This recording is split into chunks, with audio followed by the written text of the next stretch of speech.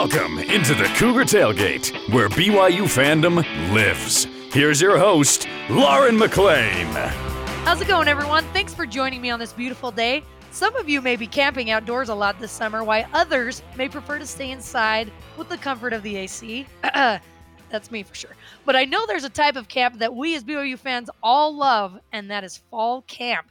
BYU football fall camp starts next week, and we want to know all the hype. Later in the show, legendary BYU quarterback and current varsity club director Robbie Bosco talks to me about his experience at his first fall camp behind Jim McMahon and Steve Young, plus who he thinks is the must-watch for this year's camp. But first, let's welcome on Spencer Lintone. It's been too long, Spence. Hello, Lauren. I'm glad you pronounced my name the appropriate way. Or not. You want to call me Lintone? That's fine. I've known you so long, I can pronounce your name It's true. however I want. Yeah, exactly. So, Spence, fall camp starts next week for BYU football, and it's a time that we anticipate every year. It's the time the depth chart is sorted out, and we find out who will be leading the team to start the season. So let's talk about why we do love fall camp so much. For you personally, Spencer, what makes you anticipate with eagerness this time of year?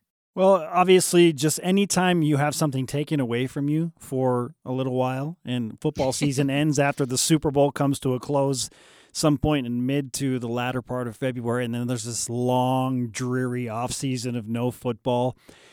Granted, you have the NFL draft and some other things, and then the transfer portals come in, and so like college football has their own version of free agency that we've all been following, and then conference realignment has helped us get through the summer, but still, nothing beats the actual game, the competition, and once your team gets back together. And so just by nature of not having your football team together and battling for something, when they all come back into camp, it's like, all right, let's do this thing. And there's just a natural energy, natural hype that goes around that. And so, yeah, it's a very exciting time of year whenever those teams come back to training camp. Oh, can I just get on my soapbox here for a second? Why do we call it fall camp when it's in the summer? Why do we do that? It's still 100 degrees I've always outside. wondered that. Yes, so can we just call it like late summer camp or training Well, you camp? can't call it summer camp, because then you think of it's true. all these little kids going to, jump in the lake off of the blob. I don't know. Let's just take the That's what I seasons think of when out I of think it. summer camp. Let's take the seasons out of it and just Football call camp. it football training camp for all of the different teams. So, yes, there's a ton of excitement naturally after having no football, and now your teams are back for training camp. It is crazy that absence makes the heart grow fonder, because there was a bad taste in our mouth at the end of last season, let's be honest. But every single year, year in, year out, it all goes away. Fall camp rolls around, and you are as excited as you were when Steve Young was playing. It doesn't matter. I think the players and the coaches are excited. You get to hear about who's emerging after each practice, who's in, who's out, who's back from injury that's actually practicing. And Spencer, you and I know there is something about the feel of fall camp. Like when you're able as the media to be let in, even though they're kind of just doing, not much by that time that the media is let in, there's just an awesome feel there. It's just the excitement of football about to start. And you've been to about a decade of fall camps. Correct me if I'm wrong, Spence. Decade? Yeah. In your career with BYU TV. What's the importance of fall camp from what you've seen? So I think it starts with the chemistry that is involved with a certain team, especially for teams that are welcoming in a bunch of new players. Like, this is their first opportunity to really mesh and combine together. But then when you have a team that's full of veterans and have gone through a number of camps together, it gets quicker. Like the chemistry building, like the camaraderie and the natural feel. Sometimes it's already there on day one when you have veteran teams, which is why it's like, oh man, that is such an advantage if you bring back a ton of veterans that have already done this. And so on day one, you're like, I know the drill. I know what I'm supposed to do. We've been having these player run practices over the summer. We've already established the chemistry, and we're used to each other. We know how each other play, what we're going to do. Like we know the playbook well. And so that's where I feel like this specific BYU team is while there are a couple of key new parts, it is primarily high-level veterans. We're talking about guys that are a part of the 11-win 2020 season, and then they came back and they went 6-1 against 7 Power 5 teams last year and won 10 games overall, even though that they slumped and at the end of the season and lost to UAB. But regardless, this is the primary core of these veterans have won 21 combined games over the last 2 seasons. And so they know the drill. Like they know what's happening.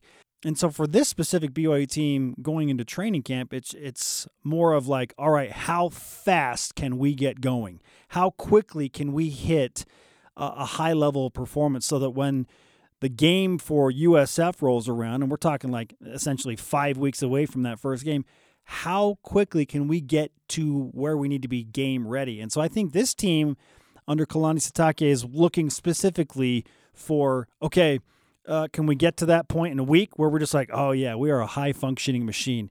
Or is it going to take the entirety of camp? I hope it doesn't, and I don't think it will based on who they bring back. So that's probably like the one thing that I'm thinking about in terms of like the importance of this fall camp for BYU specifically is how quickly can they get to that level that we expect them to be at by the time game 1 rolls around. And speaking of those veterans, usually Aaron Roderick has to do some tweaks to the offense according to who's coming back, who they have returning. But if you think about it, you mentioned all those veterans. They have a lot of the guys coming back. Jaren Hall, Gunnar Romney, Puka Nacua.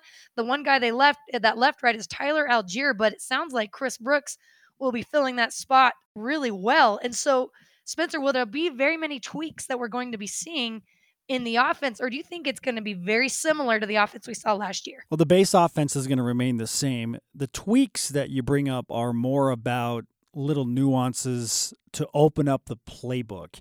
So the playbook's just getting bigger, and you have that capability when you have a returning quarterback. Like your ace in the hole is Jaren Hall behind that offensive line. And so because you have that core up front, now you can just expand the playbook and throw in those tweaks with new little trick plays, and not necessarily trick plays, but just different formations.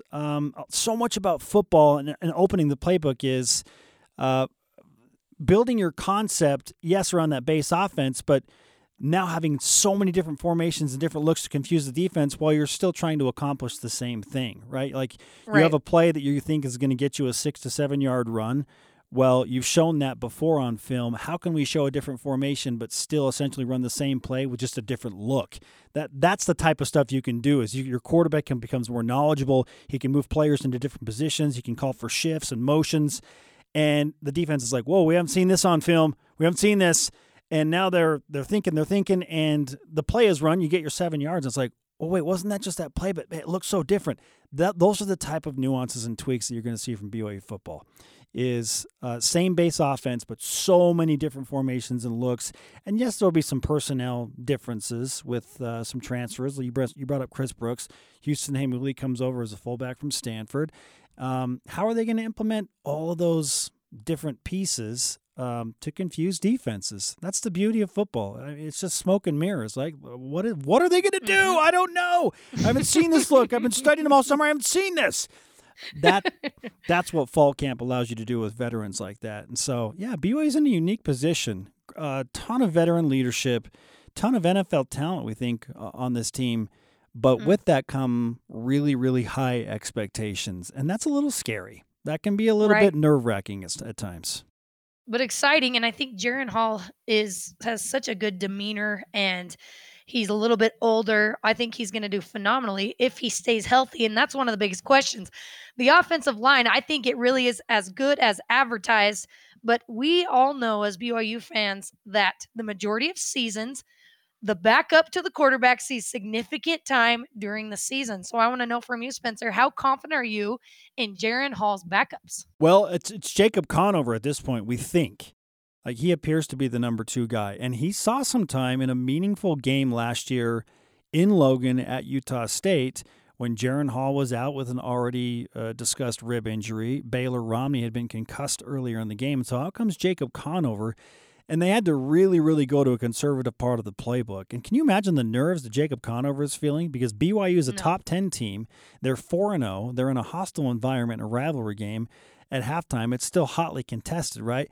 He comes out and he's got to run the offense, and they kind of just said, be the game manager. Let Tyler Algier on the offensive line and these guys carry it. They asked him to make a few throws, but we didn't really see what Jacob Conover is capable of.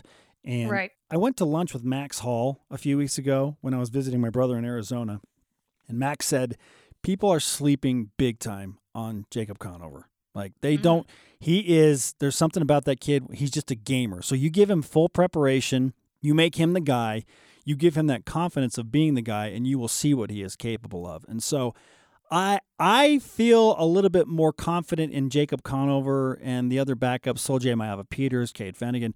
I probably feel a little bit more confident than the average BYU fan based on the conversations that I've had with Max and some of the BYU coaches about what it is that he can bring to the table when that switch is flipped, when you're like, okay, you're the guy.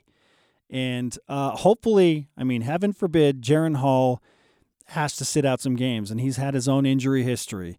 But if that's the case, I'm okay and confident enough in Jacob Conover to come in and lead an offense behind a really experienced offensive line, and he's got great weapons too that will, frankly, probably, if he has to play, will bail him out. You know, he can throw a jump ball to Puka Nacua, and Puka can make a play. He can hand the ball off to Christopher Brooks and Mason Wake and Lopini Katoa, all of those guys, because they've got experience. So he'll have weapons around him that will help him ease in if it comes to that. So, you know, I'm probably a little bit more confident than the average BYU fan. And hopefully he'll have a healthy Isaac Rex there at tight end as well. Sure. So, yep, he has lots of weapons, and that makes me feel a lot better. I trust Max Hall when it comes to quarterback. Spencer, thank you so much for coming on with me today, my friend. You are welcome. Here's to an undefeated season, Lauren. Let's go. Get your blue goggles ready. Absolutely. Every year. Coming up, he's the only quarterback in BYU history to lead the Cougars to a national championship. Robbie Bosco joins me in studio up next on Cougar Tailgate.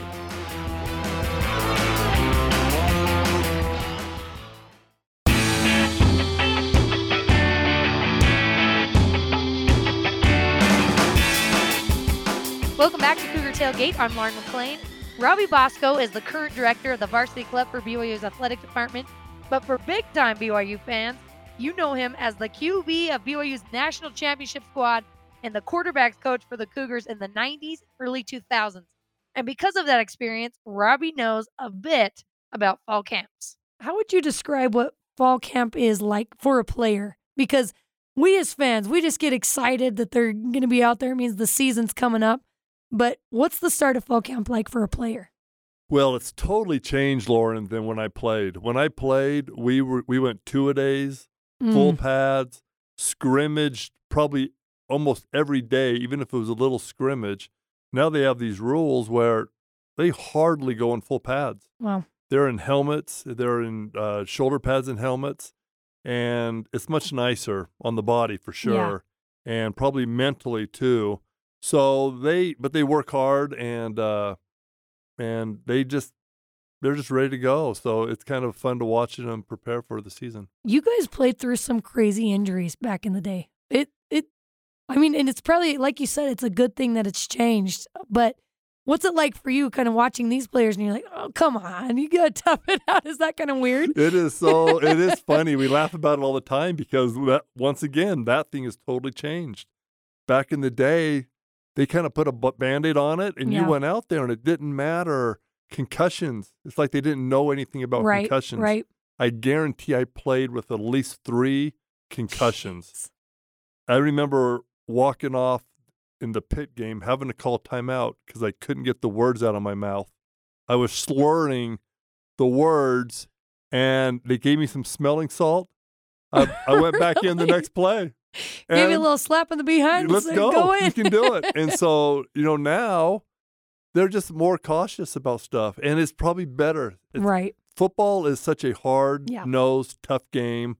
I'm really glad it got to this point because it's just there's injuries as it is. Right. And if you're out there playing injured, it just makes it too hard, and it makes it more of a brutal game. Seems like you've been lucky, though. You seem like you're in pretty good shape. You're doing all right. Do you feel it still a little bit from time to time? That's why I only golf and play with the grandkids. Anything else I don't do but I came out of it pretty good, and I feel good and stuff like that. I got some back issues and some joint issues, but I'm getting older too. So right.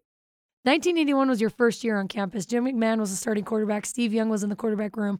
What do you remember most about that quarterback room from 1981? Oh boy, how the confidence of Jim McMahon. I mean, it was, here I am. I come in these meetings, I'm like, I want to learn. I want to know what it's about. And Jim McMahon, the year before, had just thrown for like over 4,000 yards, set like 80 some odd NCAA records. So he was just like, he was the man before I even got to campus. Yeah. And so I was really in awe of him. And he was such a cool guy to me. I remember the first couple of days I was there, he asked me to go golfing, and we went and golfed. And so we had a good relationship. We probably have a better one now than we did back then.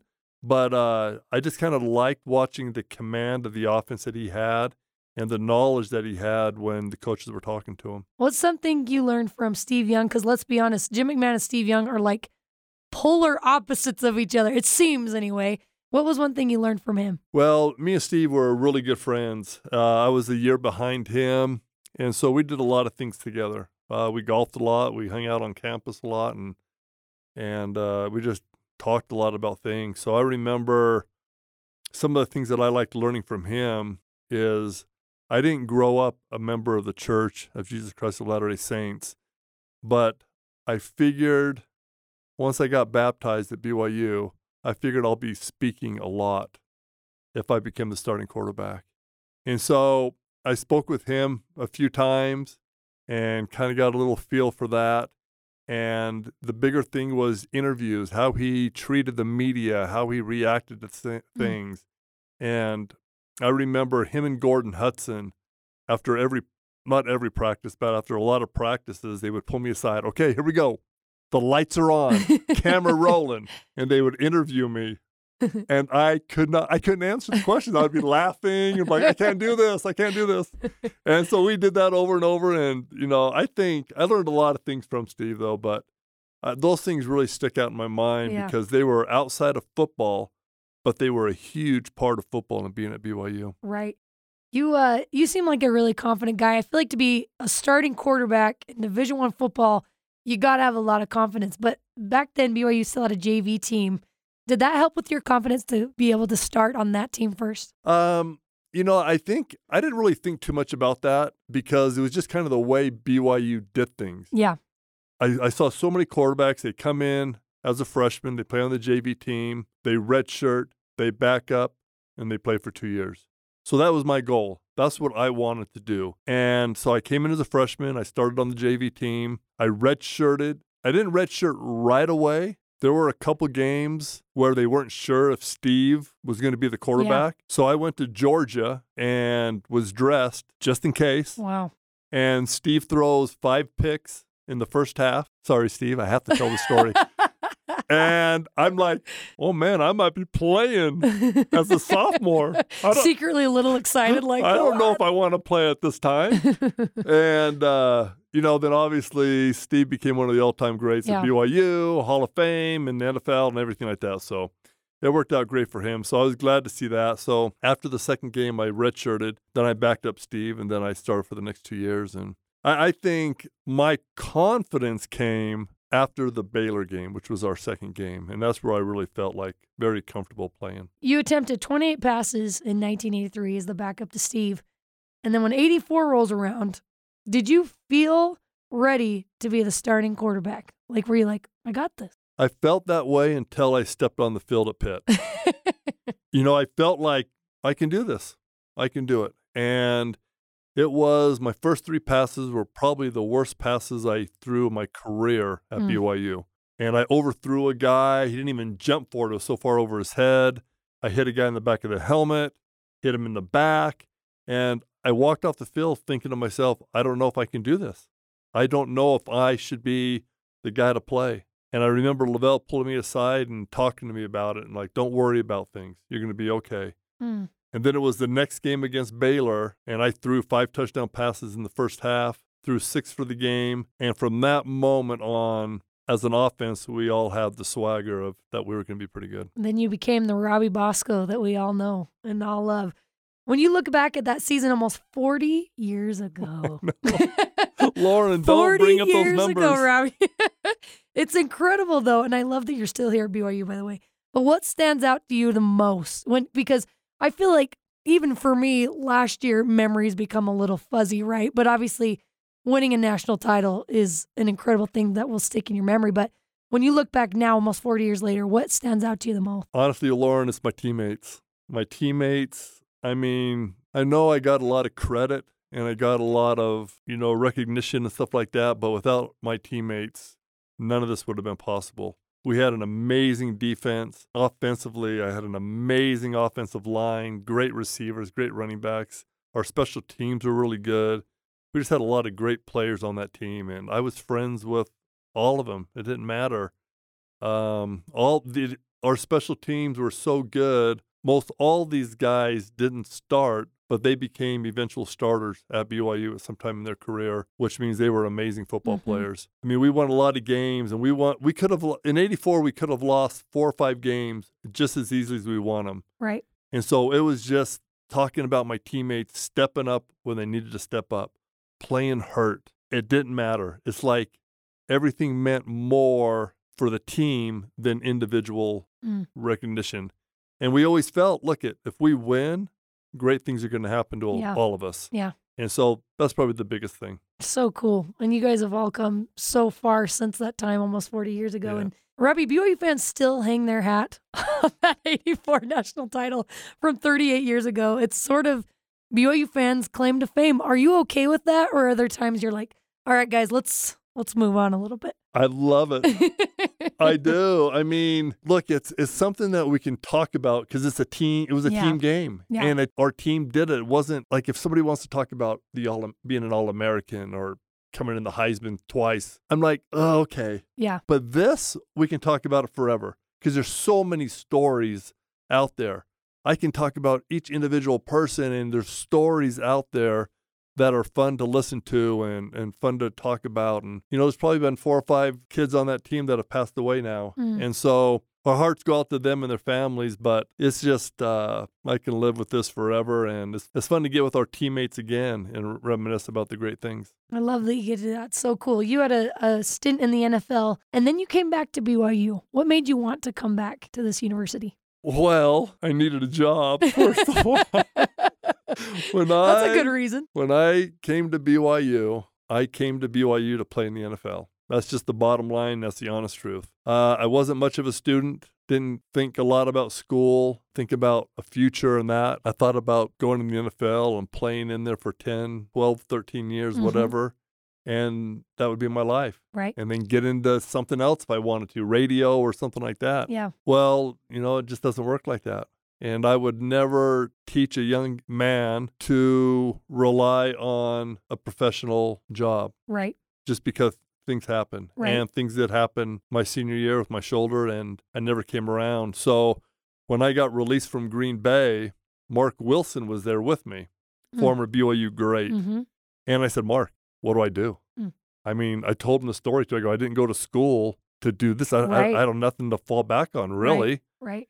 And he said Garth Hall, who was a former running back coach at BYU, said he's looking for a quarterback coach. And this is in August now, so they've been practicing. Yeah. He goes, call him up. And I knew Garth well because he was a coach here when I was a player. I go, Garth, hey, I was just talking to Mark Wilson, and he said that you might be looking for a quarterback coach, and I think I'm done, in the NFL. And he goes, oh, heck yeah, come on out. So they're probably into spring ball or fall camp, 3 or 4 days, maybe even a week. I drive out there when I can get out there. He hands me the playbook. He goes, you're calling the plays. I'm like, what? My gosh. So, I've never done that. I don't even know how to do it, be in a meeting with coaches and stuff like that. So we didn't have a very good team. Anyways, I would talk to Lavelle here and there, and I thought, you know what? It'd be great to coach at BYU. Yeah. So I talked to Lavelle, and he wanted me to come back in the next year, which was 1989. And he goes, go to graduate school, be a graduate assistant. We'll pay for your school. So I got my master's. I was a graduate assistant. Some things happened, and they hired me in 1990, and then I've been here ever since. That's so awesome. So you obviously didn't necessarily see yourself as a coach because you saw yourself up as a player in the NFL. At what point in your coaching career were you like, okay, yeah, I can do this? Well, as soon as I was a graduate assistant, I fell in love with it.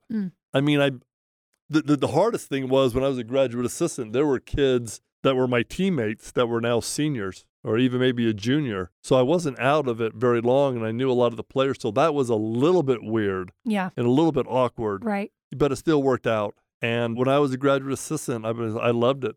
I mean, I worked with some great coaches, Norm Chow, Lance Reynolds, Roger French. Man, it was a lot of fun. And so I got hired in 90, and we had a lot of great years until I retired, really. Played in the 80s, coached in the 90s, and you're still here in the 2020s. I love it. What, for you, when you look back, just kind of on the college landscape, what's one of the biggest differences that you've seen from back then till now? They're paying the players. Oh, that's true. Where was that when we all played? How about that? This NIL thing. I think so many things have changed, Lauren, and it's not frustrating because we didn't get it. It's just frustrating, like, where do we come from? Yeah. Where are we now? I mean, Yeah. college is always an amateur sport, Right. and money has just changed everything.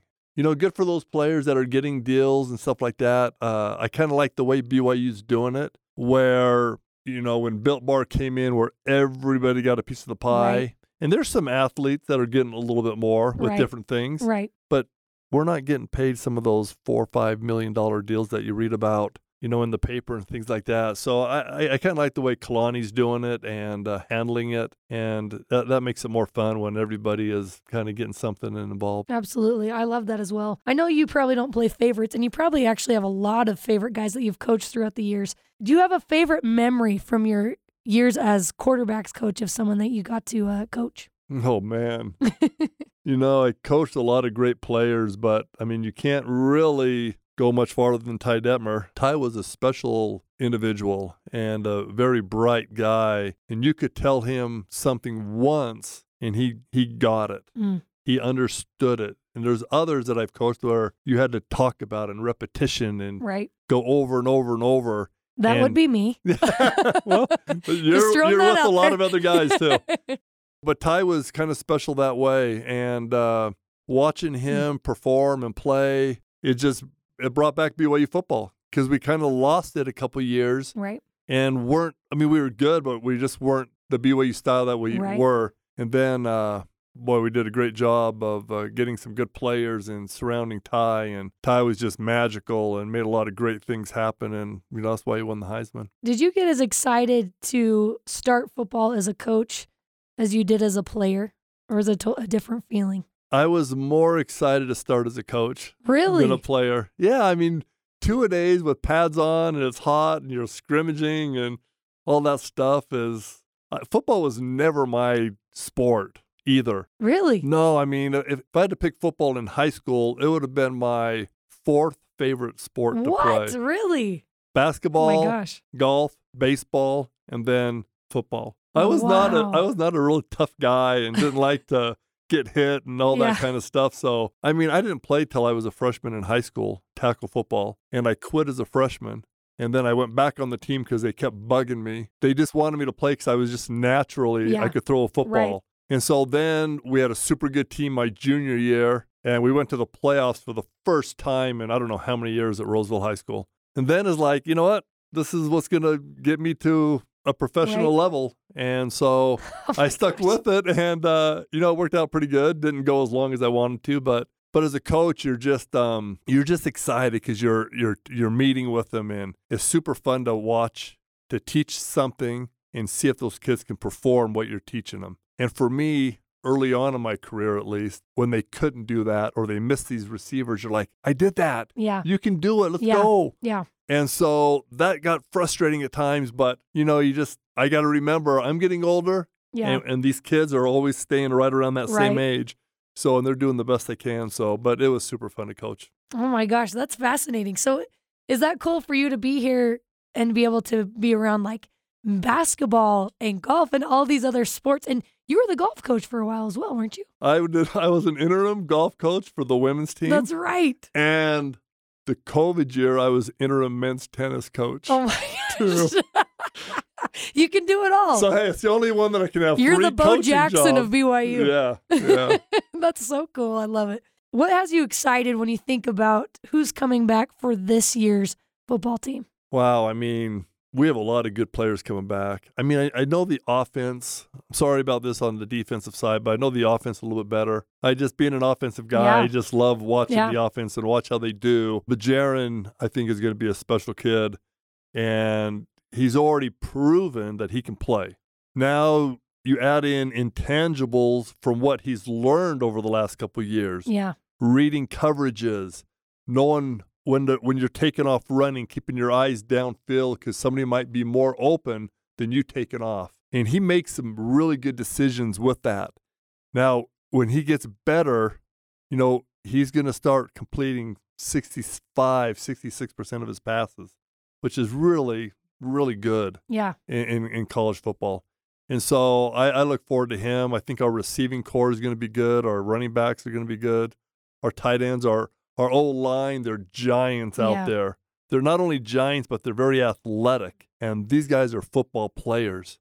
They look super good. They don't look heavy. They just look like they're in great shape. And I'm just excited to watch them. And, and our defense is going to get after it. I know they are, and I know they're going to be really a good team. And I look forward to this team. I think it's going to be a special year. With your position now, do you have an opportunity to kind of take Jaron aside and say A, B, C, and D? Just give him little bits of advice. I know that's hard because he has a quarterbacks coach and there's other coaches, but do you get the opportunity to do that? You know what? I talked to not really, and that's kind of a personal thing. I really don't go down there too much and interact. I became good friends when Taysom was playing, and we would talk about some things, but they got some great coaches. Aaron Roderick is a super good coach and does a good job. I coached Aaron. When I was a coach, Aaron was a graduate assistant. So I know what he knows, and I know what he's trying to do, and he's doing a great job. So I just stand back. I stand back, and I love it because I love watching these guys, and I had my time, Lauren, And so there's no need for me to step in and act like I know more than anybody else. So I just love watching them play. You get to be a fan now. I love being a fan, for sure.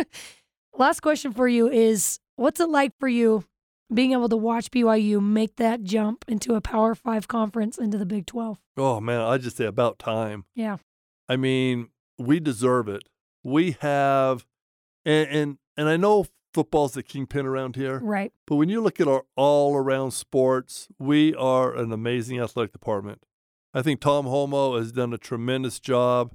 He's the one that's led us to get to the Big 12, and he didn't make any hasty decisions. He kind of waited things out, and here we are. And it's going to be super fun, and it's going to be exciting. This year's going to be super fun, but it's going to be super exciting being in the Big 12. I think it's going to be awesome for our fans to see all these great teams come into LaVell Edwards Stadium and play, and we just got to step it up. That's all there is to say about that. We got to step it up with recruiting, with coaching, and all around our sports. We have to do it, and I think we'll be very successful. Probably makes your job a little more intense and difficult as well going to the Big 12. Is that right? It always does. Anytime you step up as an athletic department, everybody around you have to step up, for sure. I love it. I'm talking to BYU Athletics Varsity Club Director and National Championship quarterback Robbie Bosco. Robbie, thank you so much for coming on with me today and taking the time. Thanks, Lauren. Pleasure to be with you. Thank you. All right, a quick note before we end this episode of Cougar Tailgate. We're beginning our own version of fall camp on the show. For the month of August, we'll be working on our own conditioning and play calling and preparing for the season ahead. In all seriousness, the show is going through a few changes this month. We will have a brand new show the week before BYU football kicks off with South Florida on September 3rd. And we can't wait for you to join our Cougar Tailgate when it happens. So watch your podcast feed for a new Cougar Tailgate in about a month. And that does it for us today. Thanks again to Robbie Bosco for coming on the show with me. You can join Cougar Tailgate every Saturday at noon Mountain Time, or download, rate, and review our podcast on Apple, TuneIn, Stitcher, Spotify, or on BYURadio.org. This is Cougar Tailgate.